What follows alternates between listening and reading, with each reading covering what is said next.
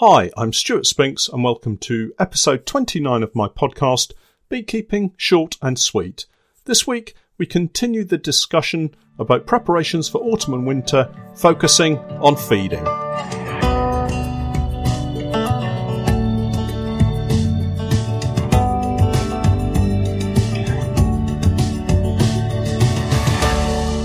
Beekeeping Short and Sweet. A beekeeping podcast for the inquisitive beekeeper with a short attention span. A beekeeper, in fact, just like me. Welcome once again to my weekly podcast, and my thanks to those of you listening via the Patreon page. I really appreciate your support. If you're not familiar with Patreon, it's a support page where you can help me create more content by signing up to one of my reward tiers, and in return, you gain access to additional content and support from me. These start from as little as $1 per month, so I believe with the regular quality content I'm producing, $1 represents excellent value for money. If you've not yet started beekeeping and you're looking for help and assistance, pop over to my website www.norfolkhoney.co.uk/get started, and I'll do all I can to help you out with suggestions and recommendations for you. As usual, I'll leave any relevant links for this week's podcast in the show notes. So following on from last week's podcast, I managed to get all of the treatments onto my colonies as I planned. So I'm now set for the next 6 weeks as the Apistan does its thing. I'll continue to inspect, but there's no need really to inspect every week now. Certainly with Apistan, it's not as harsh a treatment as the Mitaway quick strips that I've used previously. So I don't have to worry quite so much about queens absconding and the effects of what is quite a harsh treatment, I think, on my bees. On the subject of Apistan, I made a little bit of a cock-up last week in the description of the active ingredients. I think I described it as tau-fluvanate, but it's actually tau-fluvalinate. I'm going to blame my typing and dyslexia for the mistakes, but anyway, whatever you call it, I'm hoping it's doing a good job in the hives for you in getting rid of as many varroa mites as possible before we head into the winter. I finished up last week before getting stuck into the third area of my winter preparation, which is my feeding regime. This is such an important area that I wanted to devote a full podcast to the subject, not just autumn and winter feeding, but feeding generally from the spring through the summer, what to look out for, and then finally talking about how I prepare my bees with feeding in the autumn. So firstly, we beekeepers need to know when our bees do need a little bit of help, particularly with supplementing their food stores. It's very easy throughout the active season to think that the bees have enough food for the entire period, but it's not always the case. So let's take a look at the season from the spring and work through the year. In this podcast, I'm specifically talking about feeding a full-size colony that's overwintered. I'm not talking about nukes, splits, divisions, queen-rearing colonies, or any of the other setups that we might have. We'll leave that for another time. Today, we're just talking about someone who's just brought their colony successfully through the winter and into the warm sunshine of an early spring.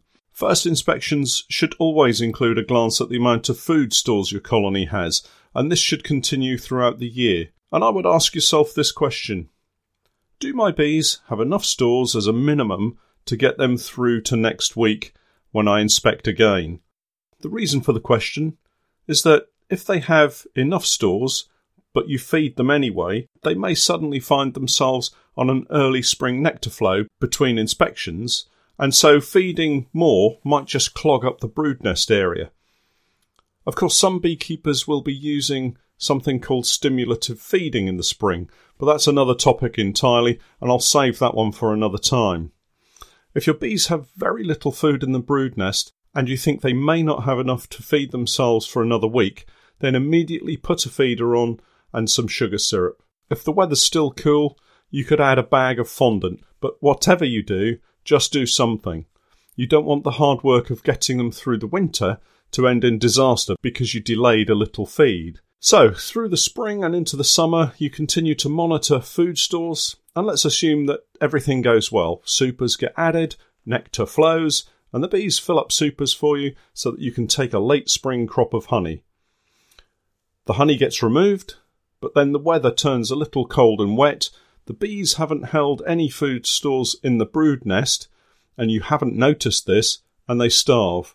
Before you take that early crop off the bees again, make sure that you've left them enough honey to see them into the summer flow.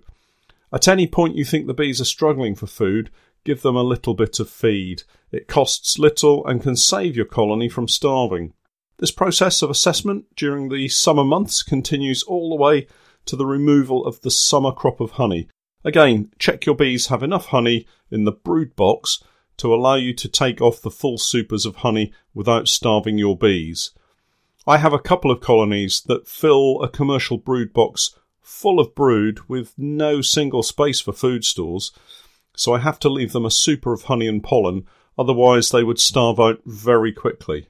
And so we now find ourselves at checkbox number 3 in my preparation for autumn and winter, and here's what I do to make sure that the bees have enough food stored away for the months ahead. I'd start by saying I'm in no big rush to get heaps of sugar syrup into the hives right now. There's plenty of time still, and by taking the honey off in late July means I've given the bees a period of time to collect late summer nectar and pollen to stock up their brood nests. If you're close to some heather, then lucky you, as the bees will readily fill not only the supers but also their brood nests with the stuff. If you feed heavily now, you run the risk of filling every last cell in the brood nest, and this will prevent the queen from continuing to lay lots of eggs, which are going to be the start of your winter bees. Fewer bees will mean a bigger risk to the colony when going into the final part of the winter in February. I normally start my feeding regime around early September. You'll maybe remember I'm using mostly commercial beehives with a few nationals and more recently a batch of Polly Langstroths from Happy Valley Honey. I only really ever have issues with the single national brood boxes. They're a little bit on the small side, I find. I aim to fill the available space in the commercial brood boxes with sugar syrup before the main bulk of ivy becomes available to the bees, as this can cause problems with granulation of honey stores in the brood box. Anyway, what I'm finding within the commercial brood box is that the outside frames are currently full of honey stores from the summer flow, packed with honey and pollen, safely capped and ready for the bees to use over winter with little risk of that granulating, and that's really good news.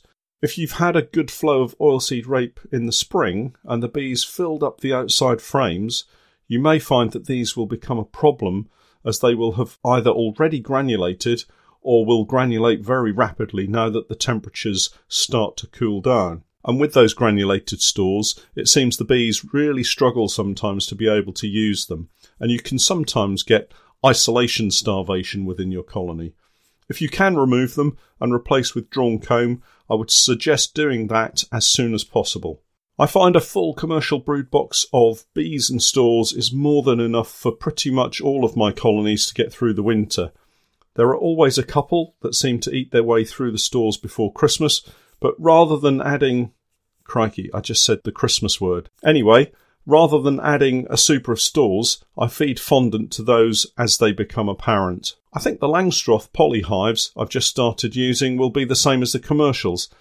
They appear to have plenty of room for stores, so I'm going to treat them in the same way as my commercials. If you use Langstroths, I'd be really interested to hear from you about how you prepare your bees for winter. As I mentioned, the problematic hives always seem to be the nationals.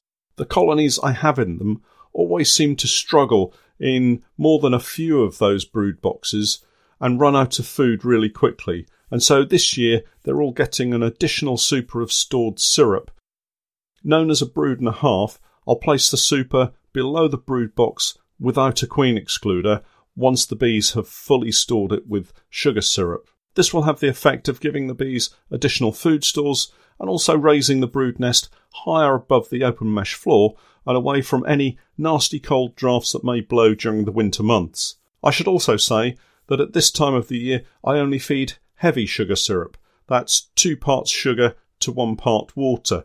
Again, I'm not terribly fussy about the accuracy. As long as it's close to the ratio of 2 to 1, the bees seem to do fine on it. The main reason for using heavy sugar syrup is that there's less water for the bees to have to evaporate and deal with from the syrup, so it's less work for the bees, and it stores really well as a thick syrup ready for them when they need it. Of course, the big question is how much to feed them, and this is where there's a lot of conflicting advice hanging around waiting to trip up the new beekeeper.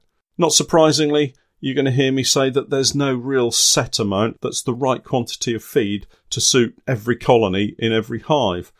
With the wide variation of subspecies of bees that we all seem to have these days, it would be foolish to say that this amount or that amount is exactly what you need to feed your bees. Let me give you a couple of examples to illustrate what I mean. Last year, all of my full-size colonies got a 12.5 kilo jerry can of sugar syrup. I used to make my own sugar syrup, but because I have a lot more colonies now, I buy it in ready-made.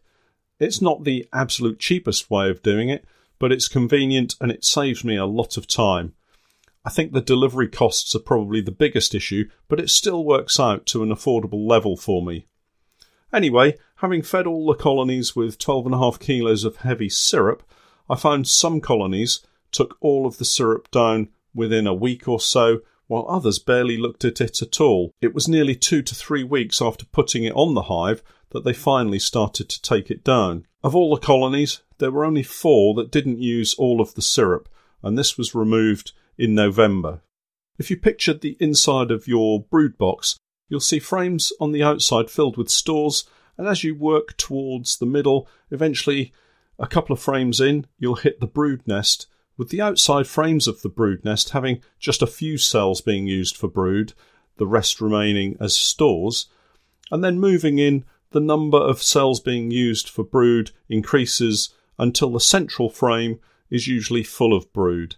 Continuing out from that frame to the other side, the brood pattern shrinks back down again, giving you a kind of rugby ball shape of sorts. As we move into the autumn and winter, so the queen will gradually slow up her egg laying, focusing on the middle of the brood nest area.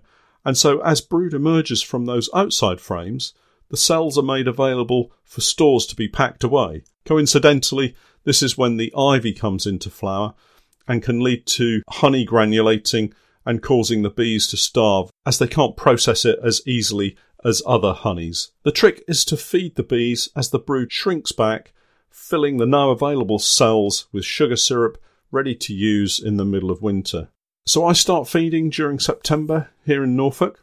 It gives the brood nest a chance to start reducing down, and I think the bees are more anxious to get the sugar syrup down and stored away, which sees it being taken from the feeder very rapidly. Once all the colonies have taken down the feed, I walk around and heft each colony. This is simply lifting the back of the hive off the ground to feel and assess the weight of the hive and gauge the weight of the stores that they've packed away. Having a lot of hives makes it very easy to spot the very light ones that might need a little more food or an additional inspection to see what's going on inside the brood box. Knowing all the colonies are heavy means that I can heft again in December, and if I suddenly feel a very light colony, I know to check inside. If I lift the roof off and I can see that the bees are active around the crown board, I'll add additional food in the form of a fondant block. Once we get into the cold of the autumn and winter, you can't easily feed sugar syrup, so you have to switch to a fondant block. These can be made or bought and are simply sat above the top bars of the brood nest frames. I usually put the block on the crown board under the roof, as it's simple and convenient to do this, rather than adding an eek and filling it with fondant.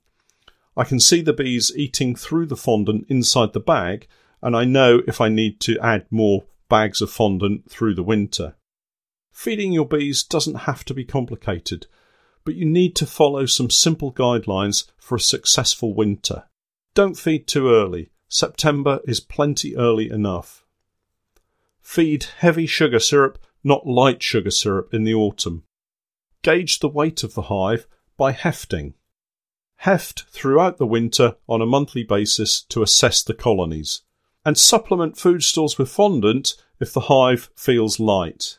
Finally, to add to the confusion, if the hive feels really heavy in late January or early February, it could be that the bees have become isolated from their food stores and aren't eating at all, and you'll need to give them some help, but that's for another podcast. I'll go into more details of what I'm up to as we get into the autumn and winter, but for now concentrate on making sure your colonies are queen right, and any that need Varroa treatments are well taken care of, and I think you'll be well set for the coming months ahead. Well, that's it for this week. Thanks for hanging around until the end of the podcast, and please do keep the comments coming. I'm Stuart Spinks, and that was Beekeeping, Short and Sweet.